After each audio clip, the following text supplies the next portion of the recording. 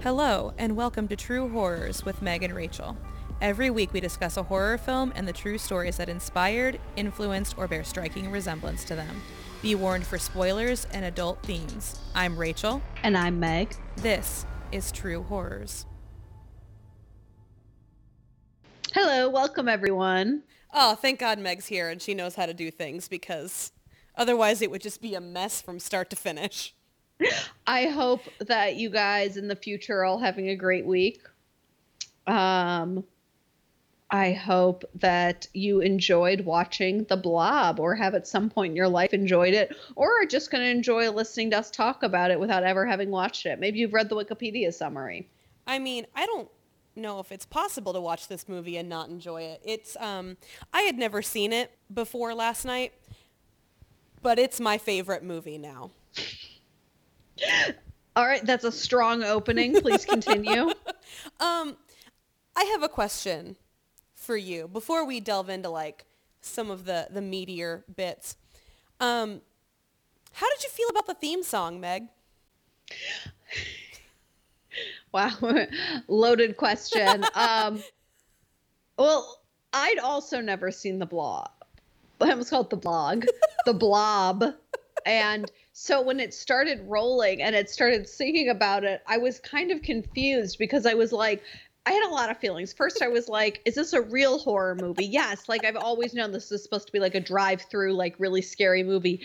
But this song is very happy. And then I was like, maybe it's kind of like the 1-2 Freddy's Gonna Get You. Like, it's supposed to be sinister. But then it was kind of more informative. And then it got me thinking, do all 1950s movies have songs like this? And I just don't watch enough movies from the 1950s. I don't know. I hope so. So I knew this movie had a theme song because back in 2015, when I decided to make a Halloween playlist, this is one of the first songs I found. This has been my alarm, because when it hits October, I'll change my alarms to my spooky, or not really that spooky, Halloween songs, and that's been my alarm so many times in the past 4.5 years. But when it started, amazing. I was still, I transcended. I was so happy. Well, there's a point, not to jump too far ahead, when the doctor locks himself in his office, and I'm like, it's going to go through the door. The theme song explained that to us. You know, what's funny is I was waiting for it to go all around the walls, and it never did. No, it sort of went all around the window. Yeah. In the end. Yeah. I mean, it like kind of like went over top of a building, but like I was expecting it to go vertically up some walls the way the theme song promised. But one of the things I genuinely loved about this movie is that it seems like creature features haven't changed even a tiny bit in the past 60 years, because it was 1958. This was basically the same movie as like any of those crazy shark movies that we watch now, except those movies have a little bit of Jaws thrown into them, so there's like a blending there. But like your generic creature feature follows the same formula that this movie followed, which is teenagers or young people find a monster, tell an authority figure, they don't believe them, the teens have to figure it out. Again, like the main thing that's changed is that Jaws has added, like, or I guess it's really more Jaws and Jurassic Park have added some archetypes. Also this is created by science kind of thing. I would also say that if we're thinking of this as maybe like the father of those creature feature movies, like at least one of them, I think you can almost see that some of those other ones are almost parodying this, because there were some things I thought was really interesting with, like, if this movie was made today, which I have some thoughts on that also, which we'll get to when we talk about it more. But if this movie was made today, like the fact that he's like drag racing with those guys, and then when he almost gets stuck by the cops, they're like, oh my God, bro, wasn't that crazy? And I'm like, are you guys all really friends? Like, has this all been a joke?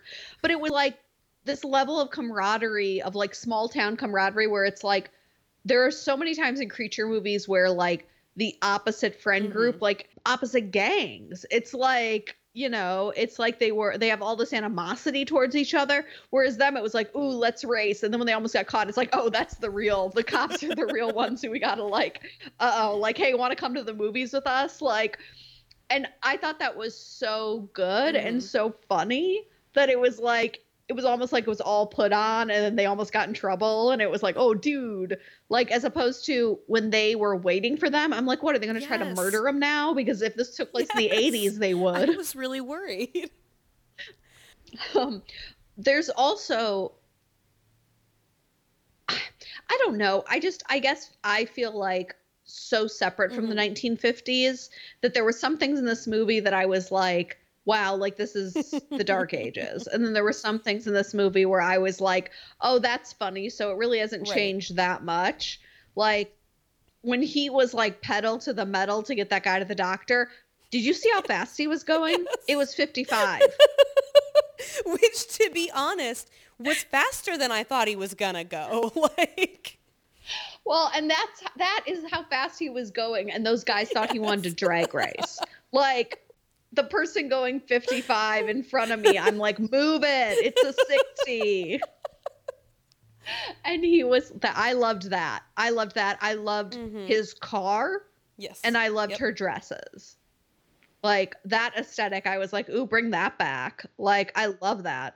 I mean, again, I loved all of it. Also the grocery, like literally every single like piece of costuming or set I loved because that's my thing.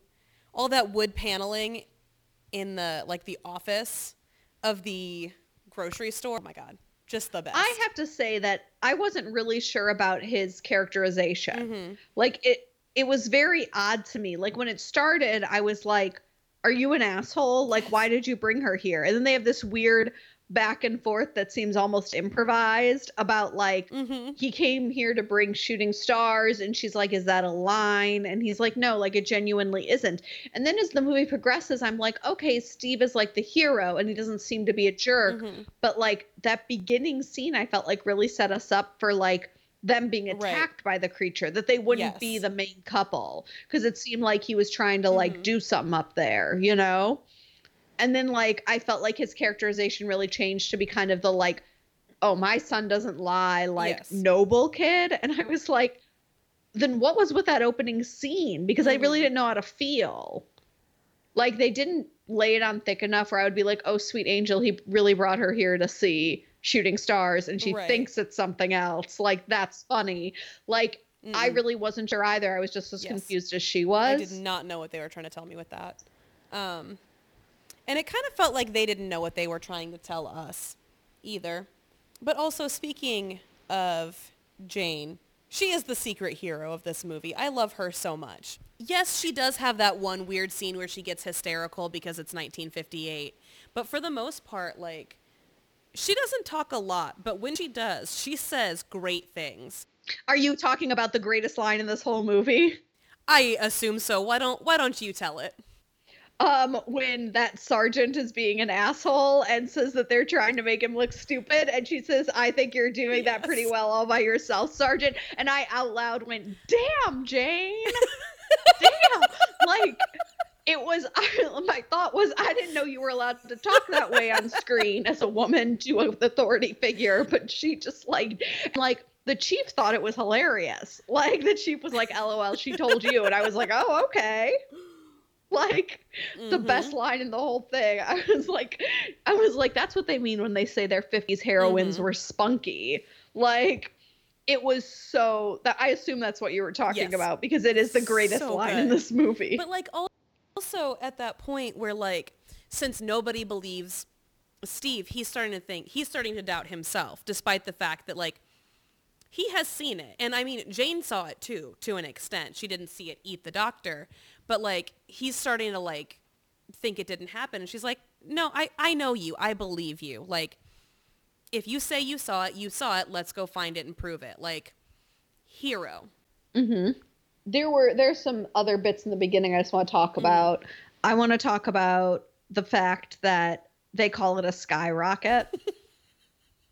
I forgot about that. A skyrocket.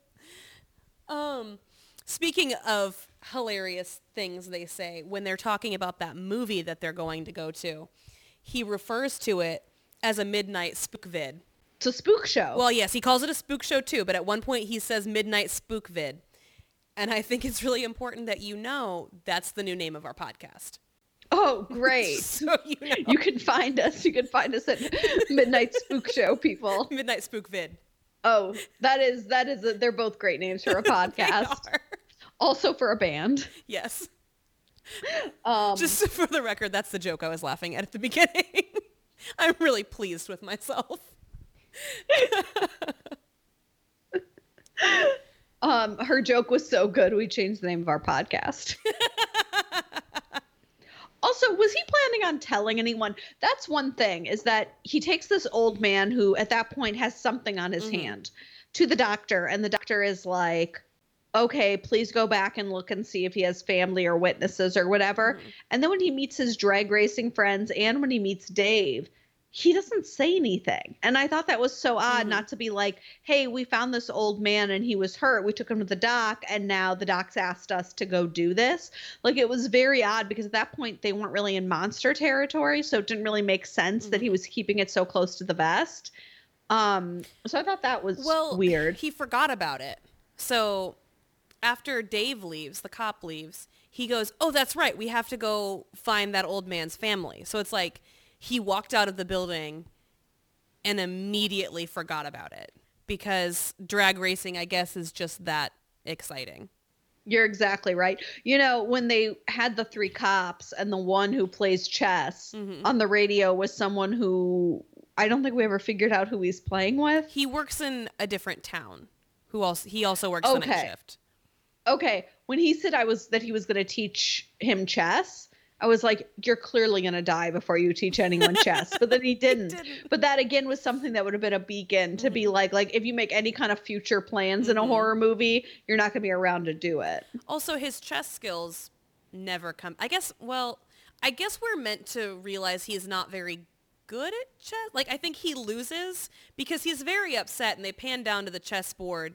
Like, everyone in the audience is going to know what that means just by looking at it, which... It seems like every single piece, I don't know, maybe I didn't look at it that closely. Maybe I was just like too taken aback by the fact that they thought I was going to understand what was happening. Maybe it was really obvious what was happening on that chessboard, but I assume he lost. Yes, and I agree with you that I thought, that's why I thought he was going to die, because it didn't really come back into play. Like, it's not like he uses chess moves to defeat the blob or something. That's the blob's weakness, is chess. He uses the same opening move every single time, and it's just really predictable. I would just like to say this is the kind of the horror movie where a half lie will get you there, and I don't know why anyone doesn't do it. Because you don't have to say to the cops or to everyone, there is a monster or that something came from space.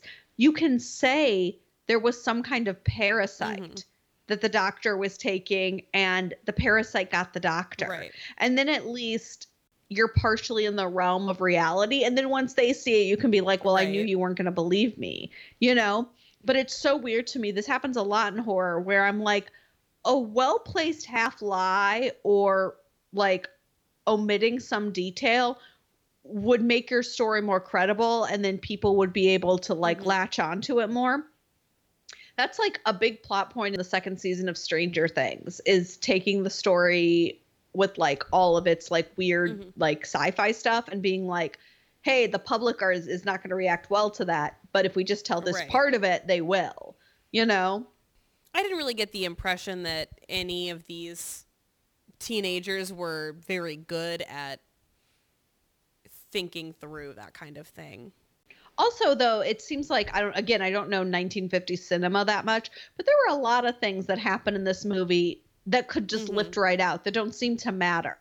Like the chess, or like that woman who, I understand she serves a plot point of saying that the doctor went out of town, but that could have been a phone call, not her coming in trying to destroy the crime scene so that it doesn't seem messy. Which, okay, there was a moment that really bothered me.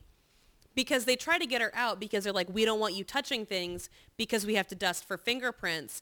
As if they haven't just marched through this and started manhandling the gun. Like, they're the police. They should know better.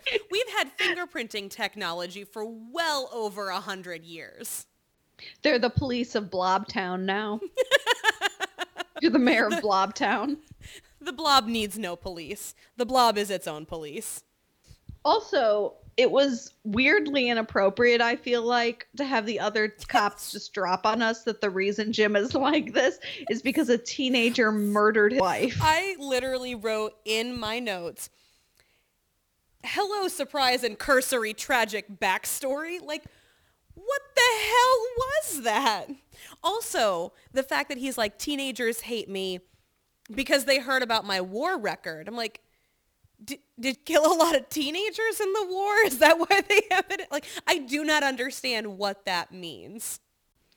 I don't either because of the period of time. So it's not like being a war hero and fighting in the war he must have fought in was, there wasn't any controversy surrounding it. So the idea that like, oh, those teenagers, like maybe in like the 60s or that kind of, or like the 70s, again, not that there'd be a reason to, right, but for a reason for someone to think that, like, I'm like, the war you fought in was, I mean, maybe Korea. I don't really know. I was going to say, it could potentially be Korea. It also felt like it gave him a mix of motives because the idea of his wife was killed by a teenager, so he hates kids. That's more than enough for me to be like, why is he acting unreasonable? Yes. And the idea of why he gets so pissed off when they say they're just kids, because clearly that kid was either drunk or not paying attention. So, but then to add in this weird paranoia he has that all the teens are against him, kind of undercut it. I mean, they kind of are against him, but it's because he's an asshole. One of my other favorite lines in this was, did we just waste our 80 cents for how much the movie cost? Yes. Did you see how much the watermelons cost? No, how much? They were, I didn't write it down. I think they were like 4 cents a pound.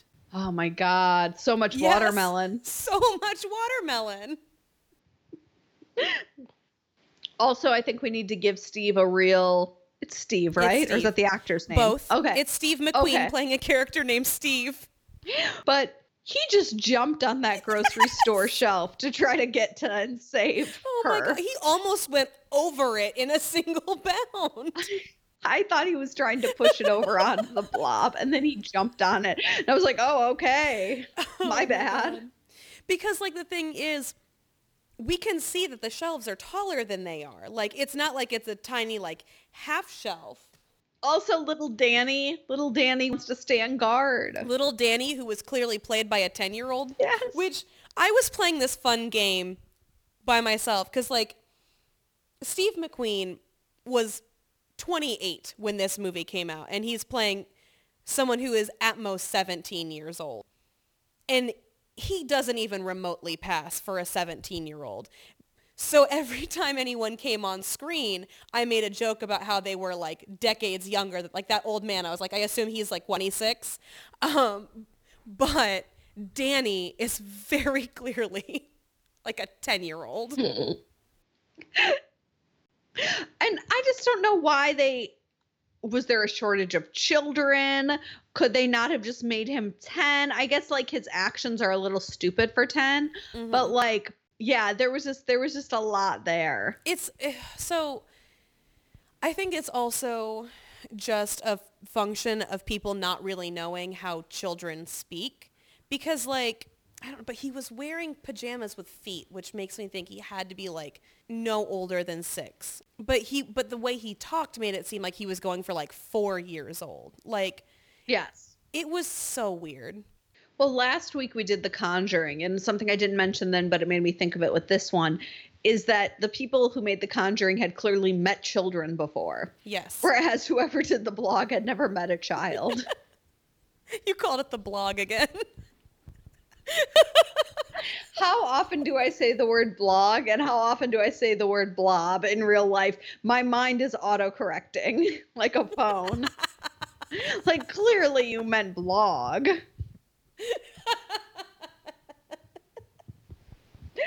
Okay, I'm sure you have more, but I just want to get to my end thing. Okay. I know this movie was made in 1958. Mm-hmm.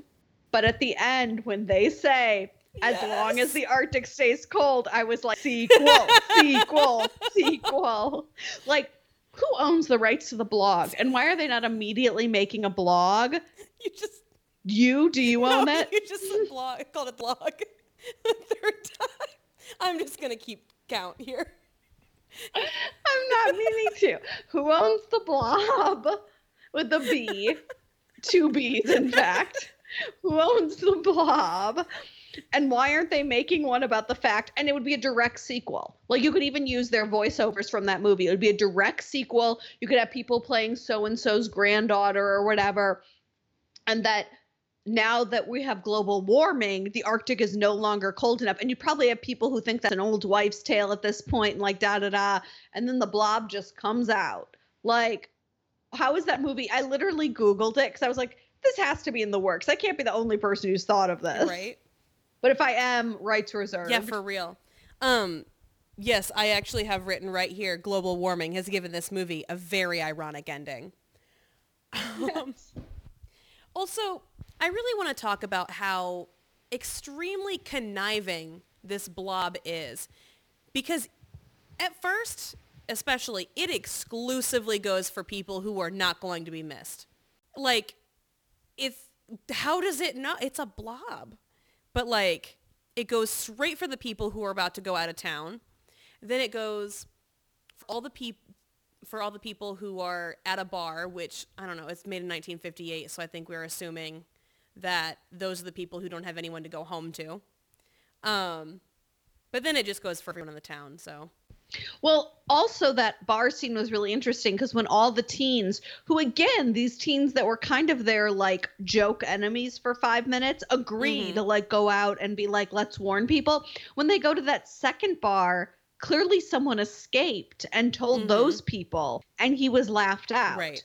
So like, I thought that was really an interesting line to put in considering we don't meet them. Also, we definitely didn't get the point where Dave got to be like, hey, Jim, so what about those kids? What about those kids just messing around? Hey, why don't you go touch it? Go touch it. He was a good boss. Dave was a good boss. He wouldn't do that, but I thought it was funny. I would have. I would have been like, wow. Or why does the school need 20 fire extinguishers? It's a big school. It's got 20 bedrooms. That's a joke from last episode. I just realized those are two different episodes. There's like a whole week for everyone else listening, but... It's like an Easter egg. I don't really know the rules about how much square footage you need to then have a fire extinguisher, but most apartments I've ever lived in have like one. Mm-hmm. But he had 20. And then I really like how he was looking for the key and then he broke open the door. I'm like, your children are about to die. Like, go faster. I know, for real. Also, for a movie so incredibly hokey, it has a couple of really dark moments that I was not expecting. Like when there's like a 2-3 minute period where you think they brought that dog back just to kill it. Yeah. I was very upset. But then also at the very end, when those two teenagers with the 10-year-old playing a 4-year-old and then the two other people we don't care about stoically face their impending deaths. Yes. I was like, this is a real turn for this movie. Because I have to wonder if it was seen as campy at the time. I don't really know if it was, or if it was genuinely like scary, or if it was like a B scary movie to them. Like, I don't really know. But I do have to say that was really her basically telling Danny to close his eyes and go to sleep before he died. And then the eye contact they were making, I was just like, yikes. I was like, this can't possibly end this way. Like, they don't die. There was a moment when I was like, I legitimately was like, are they gonna die? Are they gonna kill these teenagers? Like, I don't really know the beats from 1950s horror. Like, maybe they're gonna kill these teenagers. I feel like the only reason I didn't think they were gonna kill them is because you had that thing there that we as an audience knew, which was that reacts to cold, and he hadn't had a chance to share that yet. So like, that was the only reason that I was like, he can't die, because how else are they going to know that cold is what does it. And he still hadn't told them yet. If he'd already told someone, I maybe would have thought it more. But the only things I really knew about this movie was that the Blob You did it. doesn't like cold, and the movie theater scene, which did not disappoint. How big was that movie theater? Like 1,000 people came out of that theater. They just kept How big coming. is that town? And so many people were already in the street from them honking their horns. How big is this town? And why bunch does it of have more than 3 police officers then? But also a bunch of them had been eaten. Like 40 to people 50. had already been eaten. Like, oh my God. Yeah, honestly, the only thing I knew about this movie going in was the theme song and that you need to beware of the Blob. I'm not I gonna. mean, it's good advice. I'm not gonna sing the whole theme song, although I was tempted. Well, I was gonna speak it, but I was going to say we're just going to speak it, just keep saying lines from it. yes, I was. A classic move. I don't really know on our scale. I really don't know if I'd survive the Blob. I know. It doesn't really take a lot of skill to die from the Blob. Yeah, because it doesn't move very quickly. But so like the way it gets most people is they're not paying attention, or I guess the doctor got trapped. Which, okay, actually, before I continue on this, I just need to take 1 second to hop over to that scene where the doctor and the nurse try to kill it, and the nurse throws acid on it and it doesn't work, and she goes, "Nothing will stop it." Like, bitch, you tried one thing. I've tried the thing. Also, I don't know why she doesn't, like, not trying to, like, victim blame or whatever. She was in front of a blob. But I just feel like, again, another case where someone should have run for it. Like, because she ends up tripping over the lamp, and I think that's how it gets her. But you're right, it doesn't move that fast. And so, but I just love the ideas, like, throwing knives at it and shooting it and stuff. And I'm like, you can't possibly think that was going to work. Like, at least electrocuting it made some kind of sense. Right. It's also interesting that it seems to be able to eat people more quickly the bigger it gets. Well, I kind of assume that it's like a jellyfish, where it's like once it gets around you, its digestive, acids just kind of start working. So if it's bigger, it's going to have more surface area with the digestive acids and stuff like that. Yeah. That makes sense. I like having a villain that is pretty neutral. Right. Like the blob doesn't mean to do these things. It's just eating. I don't know. It goes for the people who aren't going to be missed. I think that's more circumstantial. Rachel's more for the serial killer blob. I'm more from the act of nature blob. Maybe just a little bit of both. There was also a lot of funny things they said when they were around that crater that were like Skyrocket was definitely my favorite, but they definitely said something about it like hurtling through like something where everything they said was just golden. It was just people who had never who didn't have a real realm of knowledge for space travel because of the time. Well, yeah. I was going to say Sputnik hadn't even been launched yet. No. Or wait. 57. Yeah. Yes, it had. That's how they knew what a space rocket was. Also, I can't believe how they were just throwing that thing around. If I had an actual piece, I'd be like, bitch, I'm not giving this to you. It's mine. This is my meteorite. And I'm just going to yoink, put it in my pocket. But yeah, I mean, I guess I could be surprised by the blob if I'm laying in bed, because it seems like once it gets you, you're screwed. Yes. Like you would have to amputate right away. And that's only when it's smaller. Right. So I guess it could sneak up on me. It could sneak up on me when I'm listening to music or when I'm like, just laying in bed or whatever. It could come through the pipes. I feel like if it trapped me it could also trap me. So I'm going to give it a 50-50 shot. I'm going to say like a 5. Yeah. Yeah. I was thinking 4 or 5. Because they never really show, I would have to know it doesn't like cold, but they never really show anyone else beating it other than chance. All right. You going to tell me a story, Rachie? I'm going to tell you many stories. Actually, not that many stories. So, in September of 1950, in Philadelphia, around 10 p.m. one night, officers John Collins and Joseph Keenan were out patrolling, and they saw something parachuting down to Earth. When they first saw it, it was at about tree tops. And they said it was about 6 feet in diameter. So they called for backup. And when Sergeant Joseph Cook and Officer James Casper arrived, they went into the field that it had landed in and saw this purple blob that was glowing and maybe had some crystals in it. And Officer Collins tried to pick it up, but it dissolved. So the 4 officers just stood there and watched it dissolve for the next 25 minutes. And when it was gone, there was no trace of anything, not even a dent in the grass. So they called the FBI, but they were like, we don't have any evidence this thing happened, but we're sending it to someone higher up. This is the direct inspiration for the movie The Blob. But it's not the only story about what some people call star jelly. Am I just supposed to let that go?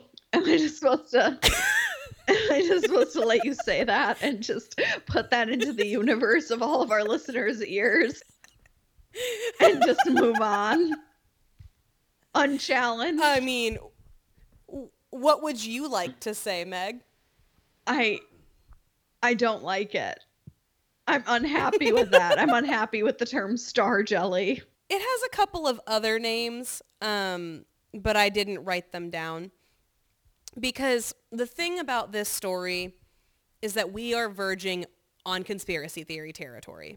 So I have a few other stories about this, but I found them on like random websites that I can't they don't source their information. So I can't find primary sources, which is a lot of what I used for this because it's so weird.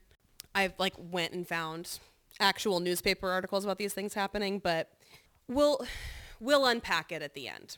Apparently, there's even a story going back to 1846 about some weird thing, Are you okay? You're just looking around. I have my back porch shades open for more direct sunlight, but also it's very windy, and so I have a tarp out there that just keeps going back and forth. Okay. And it's out of the corner of my eye. I'm ready. I'm on it. Star jelly. I didn't know if maybe a blob was coming for you. But apparently there was an article in Scientific American in 1846 about something similar to this. But Scientific American won't let me read it. So I only have the word of conspiracy theorist that article exists. Actually, would you like to hear something equally unpleasant? Yeah, I guess. The article that I believe is the one about it is titled A Traveling Pus. God, I wish everyone else could see your face right now. I just feel like we're too liberal with letting people name things. I feel like there has to be some kind of democratic process to name things. Otherwise, the name's just out there. I very briefly looked up other names for this, and astral jelly, I like that a little bit more. It has a certain sense of science-y nature. I don't know. I think astral jelly kind of sounds like a lubricant. Yeah. I just think it's the word jelly. What about Jell-O? Space Jell-O. Jell-O. Well, because it's not really, from my understanding, it's not really Jell-O texture. It's more it is gelatinous, but it's more like a jelly. It's like a blob. I don't like that one bit. And I feel like when it got bigger, it kind of had a Jell-O consistency. Touche. It was a little bit more solid, I feel like, when it got moving. All right, that's fair. All right. Well, okay. So what you're telling me is you're about to tell me a bunch of black hole space jelly theory. No, I'm just going to tell you a couple of other incidents. Not a bunch. I only have 3 more. But these are the big ones. The 1846 one was in Lowville, New York, by the way. Can't find any evidence it ever happened. It also quickly disappeared. In August of 1979 in Frisco, Texas, which is a suburb of Dallas-Fort Worth, and also Dallas won't let you just read their newspaper archives unless you live in the city. I'm not bitter. Sybil Christian went out onto her lawn one morning and saw several purple blobs just hanging out. And I don't know if you know this, but early August is the same time as the Perseid meteor shower. So people think that's significant. But in August again of 1994, in Oakville, Washington, all right, get ready because this one's the worst one. It started raining this weird, mysterious goo. And this was actually featured on Unsolved Mysteries. So that's where my information for this one comes from. So it happened 6 times over a 3-week period. And around the same time, there was this weird outbreak of a bunch of different illnesses. They sent a sample of it to someone at the hospital.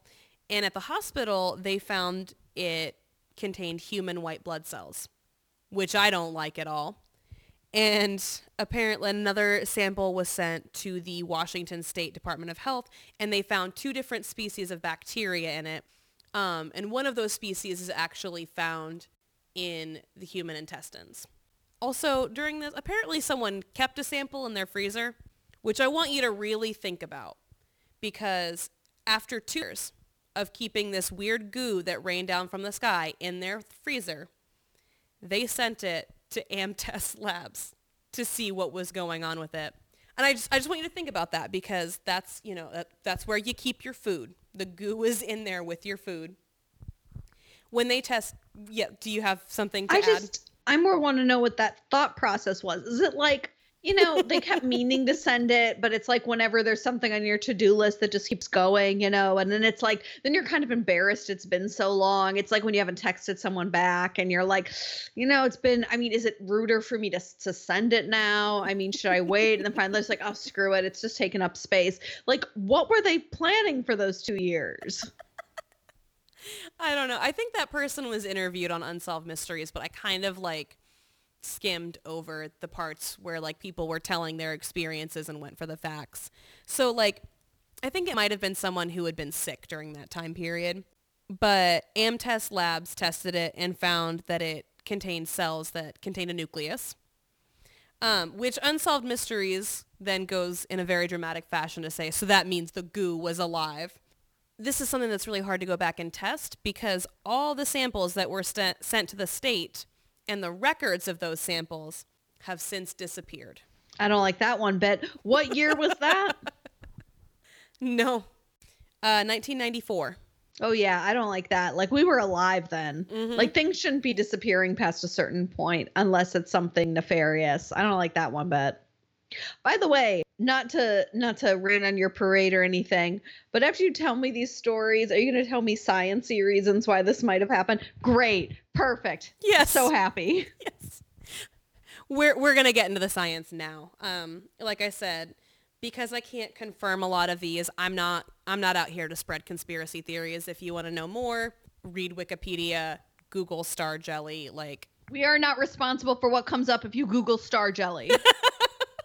I've Googled star jelly. It's just these weird articles. I didn't come across any porn. So the thing about this star jelly is that all of these stories have they're different descriptions of what it looks like. A couple of them are purple. I think the goo in Washington was white. There's some that's been found in Scotland within the last 10 years, and I think it was white. So it's not just one thing, but in the case of the Frisco, Texas story in 1979, we do know what that one was, because local hero Ron DeLulio, who works at the Fort Worth Museum of Science and History, until very recently works there, took a sample, and they found out that it was this leftover chemical residue from a nearby plant where they reprocess clean batteries, or I didn't really understand what it was, but it's chemical waste. It was chemical waste in her yard. The one in Philadelphia, I have no idea what that one was. Nor do I know what was in Oakville, Washington. According to the Glasgow Naturalist, which is just a publication about earth science and stuff, the sightings that they found in Scotland recently, and then also at a nature reserve in Somerset, are most likely frog spawn. So there's a really nice like scientific article that's like, you know, here are the sightings, here's what it looks like. We found frog eggs nearby. I think the theory is that like when predators eat frogs, when they tear it open, they might tear open their ovaries and the like unfertilized spawn gets out. Yeah. So not less gross, not from space. Imagine you were keeping that in your fridge for 2 years.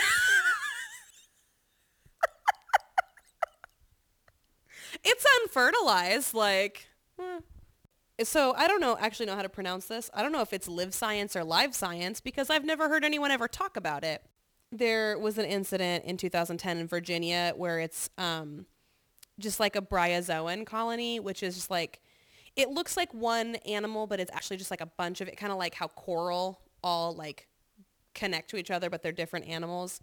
So kind of like how coral bunch together and look like one thing, but they're actually a bunch of different animals.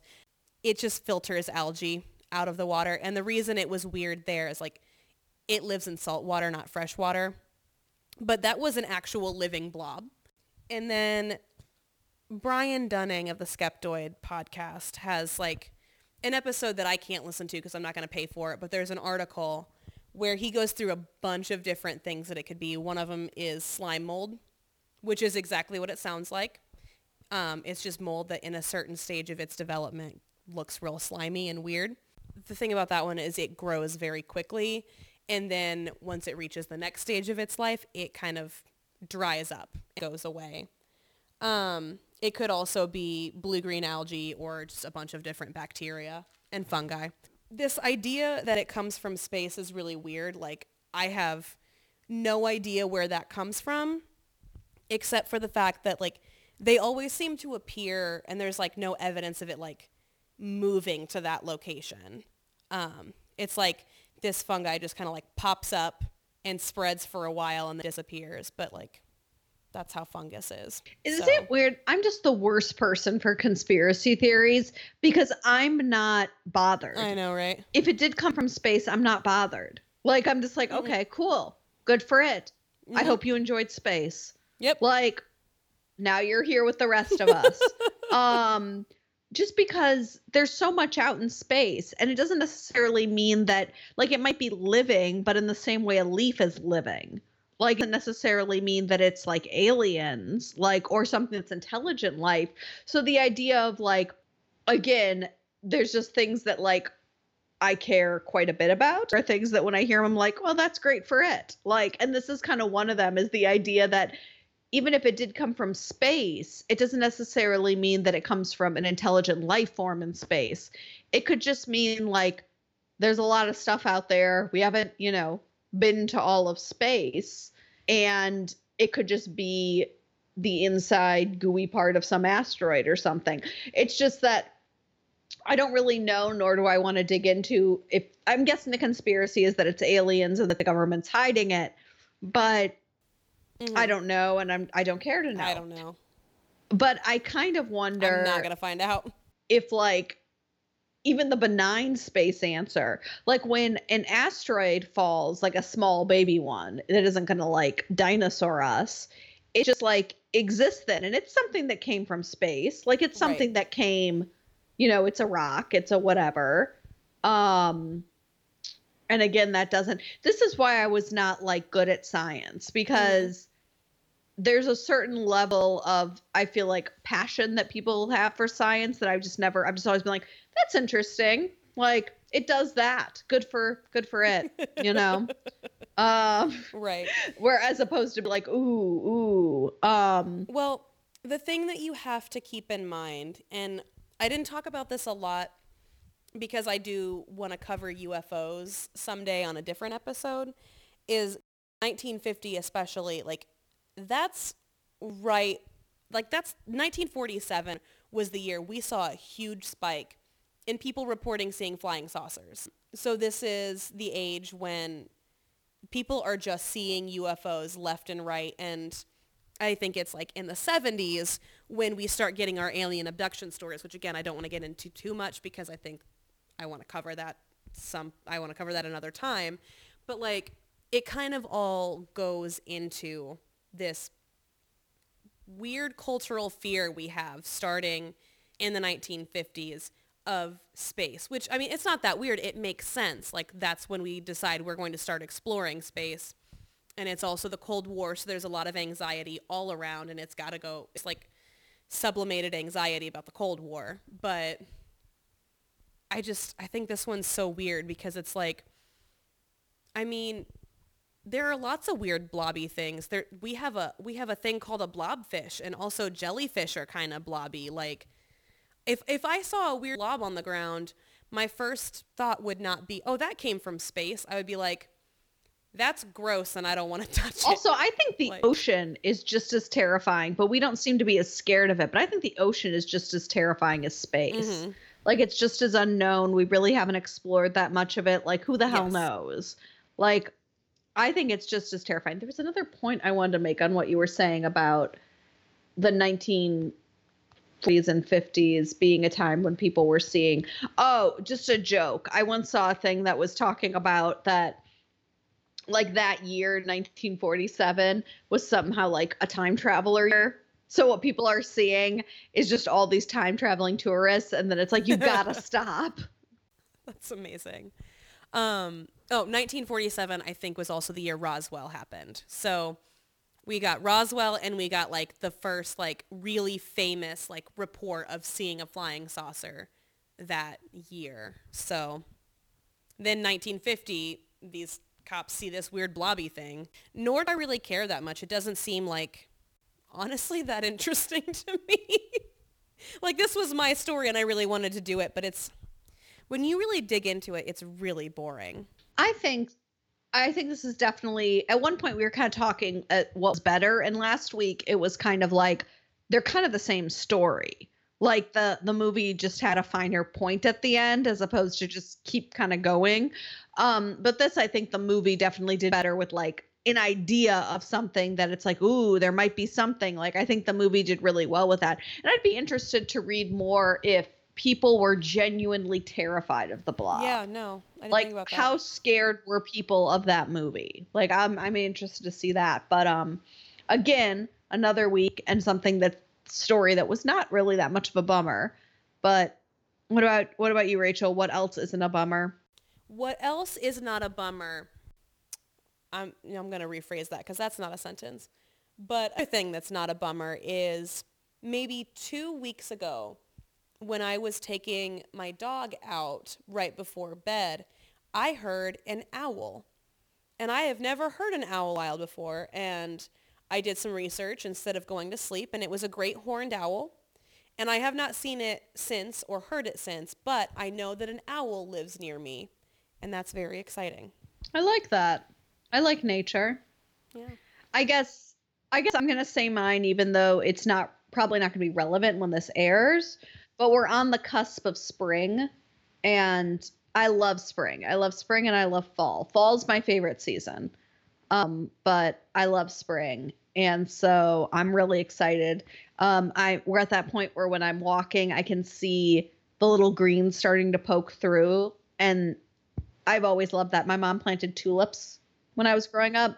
And so that would kind of be the call of we're entering spring. And I grew up in Wisconsin, which meant there was always a time where they popped up and then got their ass kicked by a final snow. But it's still kind of heralded spring. So yes. That's to me, just to give you an idea when we're taping this. And so a really exciting thing next week will be our season finale. Yes, it's 13 episodes. Obviously, we saw our opportunity. We took it. Oh, yeah. And for our season finales, for our 13th episodes, we're doing something a little different, there'll be something kind of a little twist on them each time. So for our 13th episode, we are doing the It-stravaganza, which means we're covering all the movies. We're covering the book because yes. Rachel's read it. I have no interest in reading it.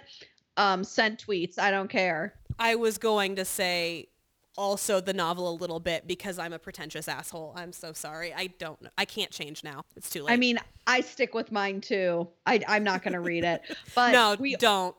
We are going to cover both movies in the sense of talking about both of them, comparing them, talking about that, and then both of us will be doing a little bit afterwards with the real side of it. So this is something for our 13th, we're choosing things that either have like a really extensive history or extensive trilogy, series, impact. And obviously there's a lot of things we've already done that could be explained that way, but like we're just pulling them out, deciding which one. And it's had a big impact for both of us.